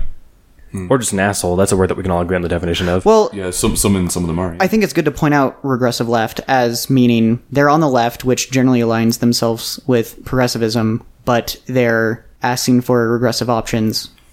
I'm drawing this horseshoe in the air with two hands, and I think the regressive part is when you where it curves back? Is when you get curved in right next, and you're bumping shoulders with the KKK, right? No, I think that's an important distinction because it's like, man, you guys are kind of operating on the right wavelength, but you're doing it so badly, you're doing it so wrong. If the things they were crying for were taken literally, in other words, if what they argued for became policy, it would actually have a negative effect overall. And it would be non-progressive. Yeah, exactly. Like, we talked about, like, none of us like it when Richard Spencer opens his mouth and says, asshole things. Yeah, but none of us are prepared. We can't just punch him. None of us are prepared to hit him over it. So that's what you're trying to get at, right? You're basically saying, well, then if we kept that law and sent that law back in time, we'd lock away Galileo. Or took it forward and we'd lock away really anyone who ever made the law disagreed with, right? Right. So that's sort of the problem. Anyway. On Reddit, Zeke Aaron says, if you want to have something to remember a charity gift with, you could always print out the receipt and fold it into a small paper crane. Everyone has a shelf somewhere. Eventually you might have a whole shelf of origami representations of donations. I thought that was a wonderful idea. It's cute, but you'd have to have enough different shapes. Otherwise, you have 10 cranes, and I don't remember what 10 gifts these different were. colored paper. Yeah, they make different colored and patterned origami paper. I mean, you can't. I'm just like, I love the idea of having a shelf of cranes, and every single crane is another donation that someone made for me to a charitable cause. I was like, that would be really cool. I would like that. Oh, was that for donations, or was that just for any gift? I missed the. No, it was specifically for charitable gift donations. Oh, then I think that's awesome. Donations okay, yeah. that you've given? No, that other receipt. people have given to you. Oh, okay. Hey, instead of giving you a $25 gift card to Walmart, I donated $25 to the ACLU, and here's the receipt. I printed it out. Sure, you could put that up on the wall and frame it, but that would be kind of Pretentious. tacky. Yeah. Where the cranes sounds prettier. Yeah. Yeah, no, I got you. Isn't there? My only source on this is the Ghost in the Shell series. But isn't there some sort of old, not superstition, old story that if you fold 1,000 origami cranes in your life, you get a wish? That's certainly outside of Gits. That's not get. There's a short story, Sadako and the 1,000 Paper Cranes. She has cancer. Yeah. She's this girl who has cancer. She has like leukemia, and she dies before. Spoilers. I think she dies like 2 cranes before or something. It's some really small number. Okay. I probably got her name wrong. Is it 1,000? That's not a lot. I thought it was. I can do 1,000 before I die of leukemia pretty quickly. It might have been. It was 1,000 Ghost in the Shell. I'm assuming it was probably 1,000 in the story as well, because it sounds like they took it from something that already exists. Yeah. It's like a short story. I'm pretty sure, right? Okay. Yeah, There's I think I heard about it before third Gits was an cranes. anime. I don't know. 1,000's a fair amount. I mean, you could do 1,000 in your lifetime, but it wouldn't be fast. Even counting to 1,000 is a pain in the ass. Have you tried counting to 1,000 before? I think she was doing it herself, and her hand, like, she was in a lot of pain all the time. So it was, like, laborious and very difficult. It was, like, but she had to be the one to do it, otherwise she didn't get her wish. Okay, so if we just gave her cyborg arms, she'd be fine. Yeah, but I mean, that's... Well, in the Ghost in the Shell, that was the thing. She was still learning how to use her cyborg body. That's why I... Okay. Yep. Yeah. I totally plan to have a shelf of origami cranes someday. I think that's a great idea, and I thought that the original proposition was just for gift receipts. Like you said, you don't remember what people give you because it's mostly garbage. So it's like, well, a shelf of garbage paper isn't going to help either. But of knowing, being able to look at it and be like, oh, this is all, life-saving money. That's that is a great idea. I'm very much in support of it. Yeah. Elk12429 says, on the subject of gift cards, I remember hearing about a psychological phenomenon that helps it to make more sense. The anecdote I heard is, a father wants to buy his daughter and her husband expensive tickets to a baseball game, but it's too close to the date of the game to get the tickets and have them shipped to her. So he transfers the money equal to the amount of the cost of the tickets to her with a note saying, use this money to buy the tickets. A week passes, he calls her up, turns out she didn't buy the tickets with the money because once the money was in her account, the tickets seemed too expensive to use that money on, even though she'd received the money unexpectedly, and she thought she'd just keep the money instead. This phenomenon is used to justify gift giving as opposed to giving cash. It lets you buy something for someone that increases their utility that they would not have bought themselves. And gift cards are a useful middle ground. Giving a person a gift card to a specific store rather than cash gives them a restriction on how the money can be used that enables them to bypass the I can't justify using money to buy this thing even though I would enjoy having it filter in their brains. That's a compelling point if that's what you're going for. For me, if I was given a $50 gift card to GameStop, I would go buy whatever video game.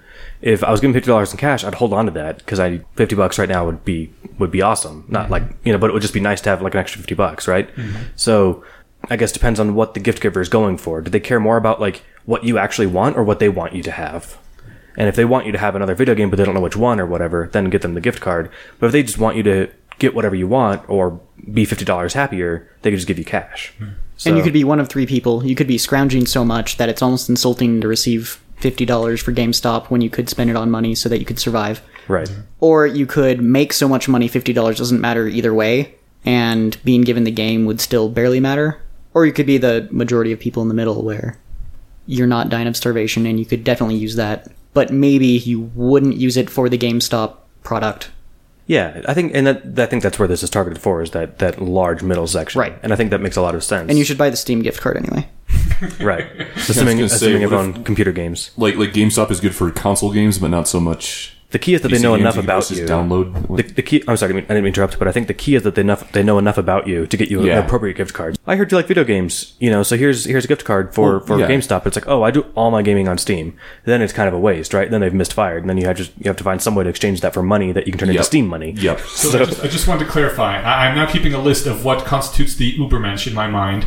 One of them is has read walks away from those who walk away from Omlettes. The second one is uses Steam rather than GameStop. The third is facial hair. software delivery system. Exactly, one of us has a full beard right now, so that's the person who said that facial hair counts for Ubermenschery.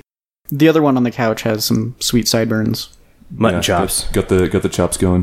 Where the other half are baby-faced. Well, we've got one clean-shaven, one baby-faced. Okay. Yeah.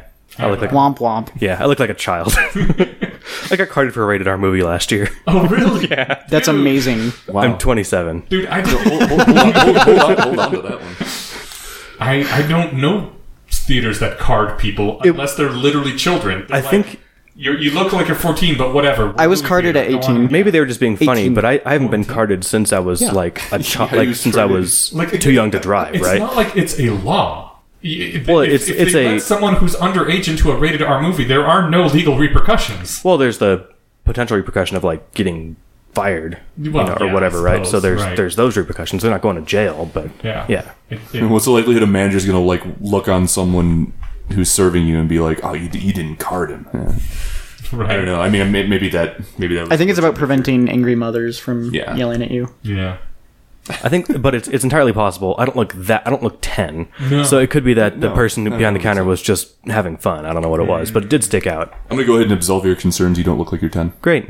Did it look like that was their first week at the job? Or? I honestly don't remember. I just remember I remember looking at my ID and I'm like, seriously? How do you think I got here? Like, there's two of us. You think that, whatever. It was just a thing. She's not my babysitter. Right. Uncognition on Reddit just a few hours ago says, regarding our EA episode, you got at least one person, me, to finally take the Giving What We Can pledge after much needless procrastination. Yay! Nice. Sweet. Good job. Sam Harris did that for me. Oh, yeah? Yeah. Fantastic. Well, fuck yeah, that's awesome. So that's exactly what I was talking about on the show, was that on the one hand, there's this societal norm where soliciting your gift giving and how charitable you are is seen as like dickish somehow. But if you post every time you send a donation, you post the receipt to Facebook and text it to your entire family or something. But I think there's a fine line to walk between, like, I guess being in everyone's face and about it all the time and just kind of doing it super quietly, never telling anyone unless they ask or whatever. But the idea is that, if you can break the taboo about talking about it and get more people, engaged, again, we've got one more person doing it, even like a day, right? That literally adds up to a percentage of a life saved, or possibly an actual person who's not dead, right? Yeah.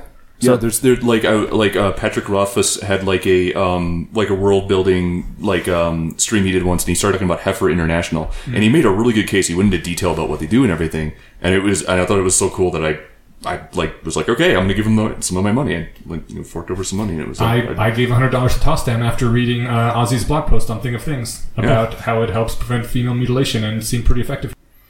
Uncloggin also says, late in the episode, you brought up money priming. The finding that subtle reminders about money can prompt people to become more selfish and not donate as much to charity. One of you, that would be me, asked about replication. In fact, this effect has not replicated in well-powered studies. Good. They then provide several links, 2 links specifically, that demonstrate and discuss this repeated failure to replicate. The reason I ask nowadays about replication for social study, for social research, is because there have been at least a few people who've said we should start considering the year 2016 year zero for social research, and anything that happened before year 2016, ask, did it replicate? Because there were so many things in social research that someone managed to find an effect once and published it like crazy and blew it all out of proportion, and no one bothered to replicate. And now that people have started trying to go back and replicating, they just don't replicate. One of my favorite ones was the finding that if you give someone a warm cup of coffee to hold in their hands, they become warmer emotionally to the people they're talking to. Whereas if you give them a cold drink to hold in their hands, they become more distant and cold. I really liked that one, and I repeated it several times, and then it turned out several years later they tried it again, and it did not replicate. Sounds like something Socrates came up with. And it does, doesn't it? Well, it also seems the thing is, there was actual research to support this, data and everything. It's just that it was one of those, data mining, we managed to find an effect by coincidence, and it is this huge thing that we make a big deal out of. That is why everything needs to be replicated, and anything that hasn't been replicated, I always take with a huge grain of salt and always ask, has it been replicated? That's a really important point. I'm glad that they brought up that this hasn't been replicated. And I didn't actually read the primary research on this. I had heard it repeated by lots of smart people. And the fact that they all took it and ran with it, I assumed that there was something to this. Right. I think smart people like, I think, Will McCaskill and Peter Singer, and I can't guarantee that it was either of those, but definitely, in the philosophy literature about effective altruism. There's been at least a couple studies that Eliezer cites in the sequences. somewhat strongly in one case, which did not replicate in more recently. Did the comments point that out? No, because I don't think that was a thing at the time in 2007. People weren't really thinking about that. It's been more something that's come up more recently, and so I also have been very often in the past repeating things which it turned out later did not replicate, and that is why nowadays I kind of have this aversion and always ask, did it replicate? Well, shit, because I feel really bad about the things that I spread in the past. I think scope neglect is replicated among enough things, because now I'm thinking of the one that I brought up tonight about that girl and the brother and family.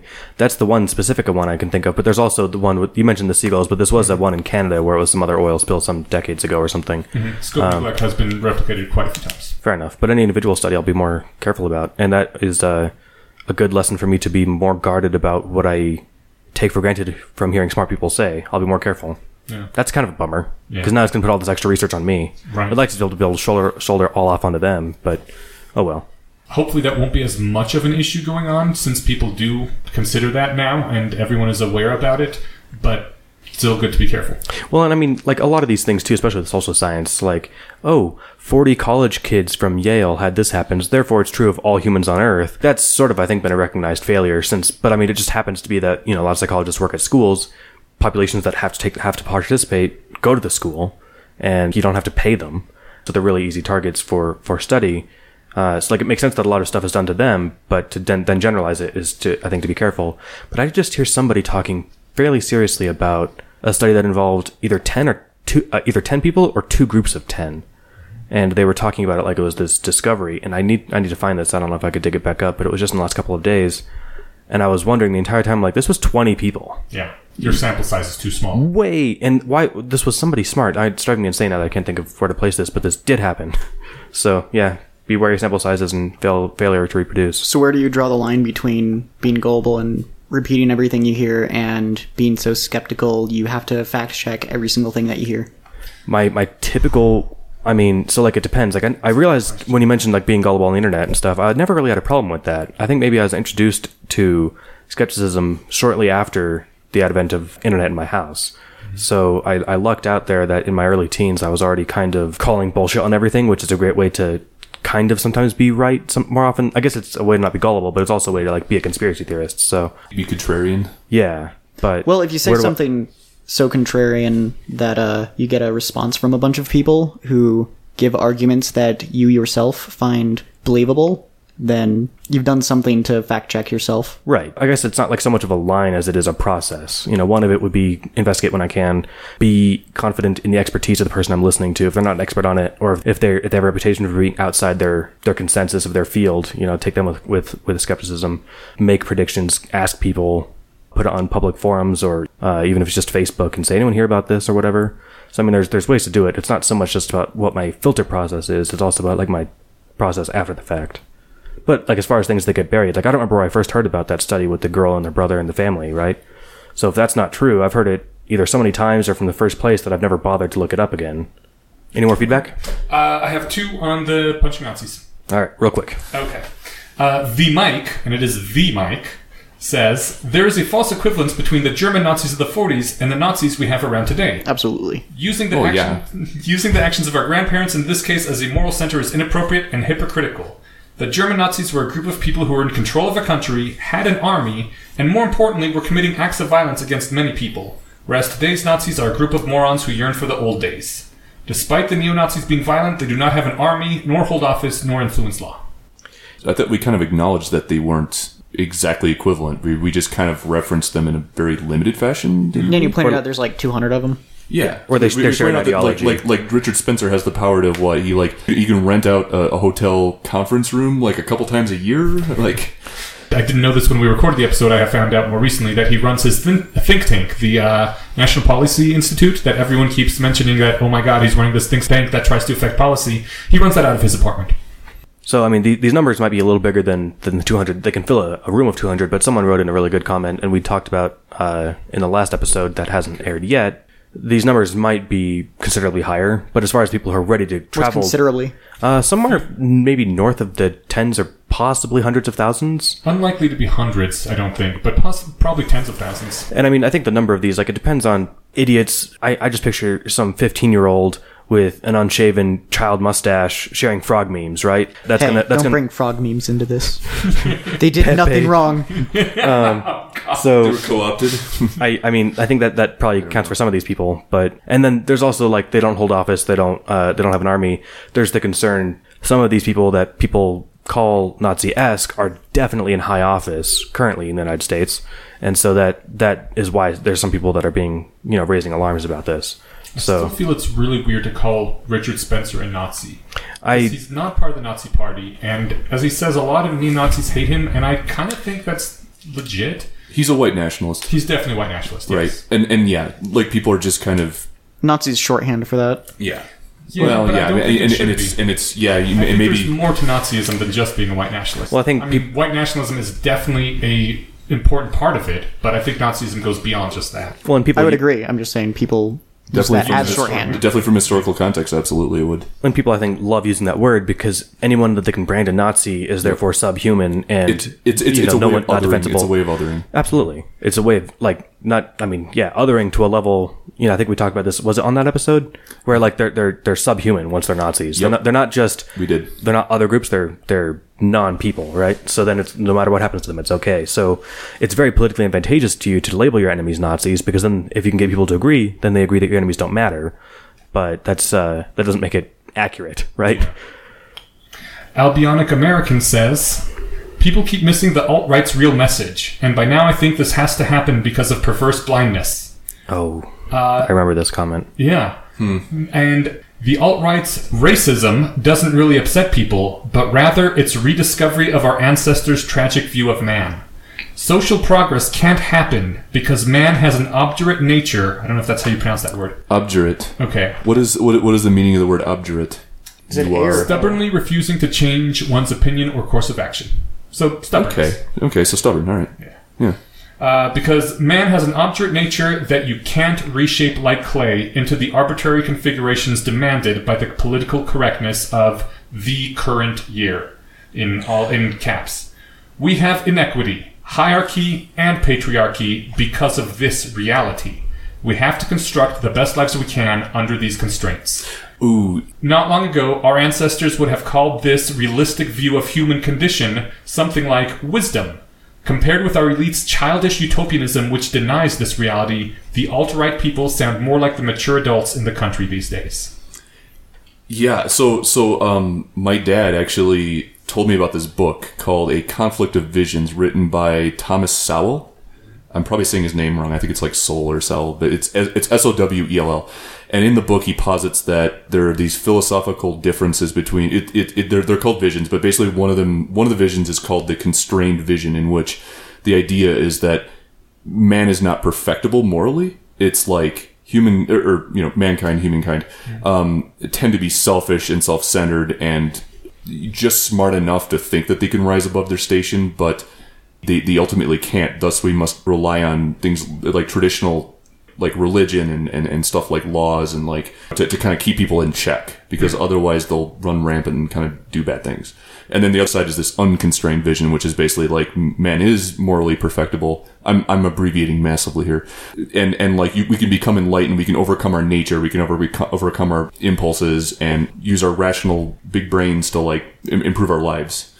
And that eventually we're going to delegate those kinds of these high level decisions to experts who can kind of kick down what's best for everyone. Isn't that literally the Enlightenment? Yeah, it's like people like I would almost say that like the rationality community I would assume is largely unconstrained, very much like yes, mankind can improve itself, it can elevate itself, but the constrained vision is very much like in despair of humanity in terms of their ability to be altruistic and good. They kind of think that people are inherently not great. Yeah. People are people. That's literally what he just said. Yeah. Because it just reminded me so much of that. Because people are shitty. Yeah, it reminded me so much of that. Yeah. Like, and I haven't read the book. I've watched summaries on it, but that's kind of what came to mind. And I thought that was kind of interesting. I think that is a fascinating difference of opinion. Like, I didn't even know that this was something people thought. Yeah. Until just recently. Like, when he says because of perverse blindness, I dispute that, because I don't think I am being, perversely blinding myself. I simply had no idea that there were people who thought that that people are so shitty that we can't make progress. It's maybe it's not even like, oh, people are so shitty, they're awful, they're garbage. It's more like there are limits, right? There are limitations to how much we can. I don't know. It's a perspective. I don't think I entirely agree with it. It's just I definitely would consider myself more unconstrained in this case, but those could, like, in and of itself could be a kind of a false dichotomy of visions. It's supposed to be kind of a spectrum, but you're supposed to fall on one or the other.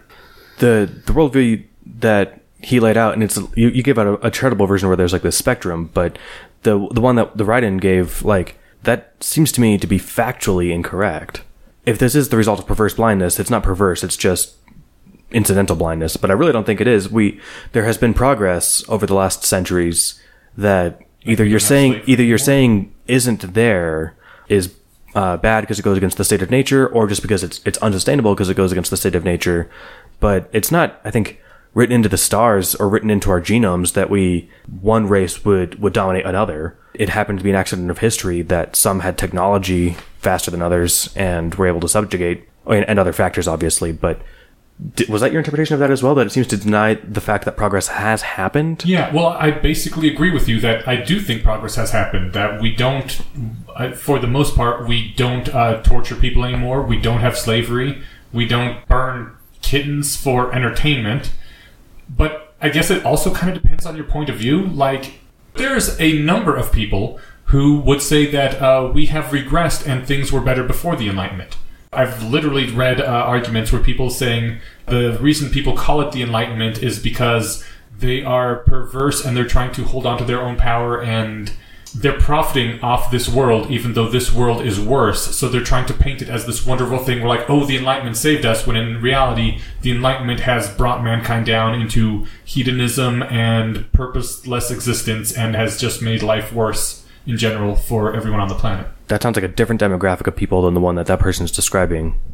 I mean, so that is not the alt-right position. No, that hedonism. Position, yeah. So if that's the case, fine. Those people are welcome to unplug and go scratch in the dirt like our ancestors, right?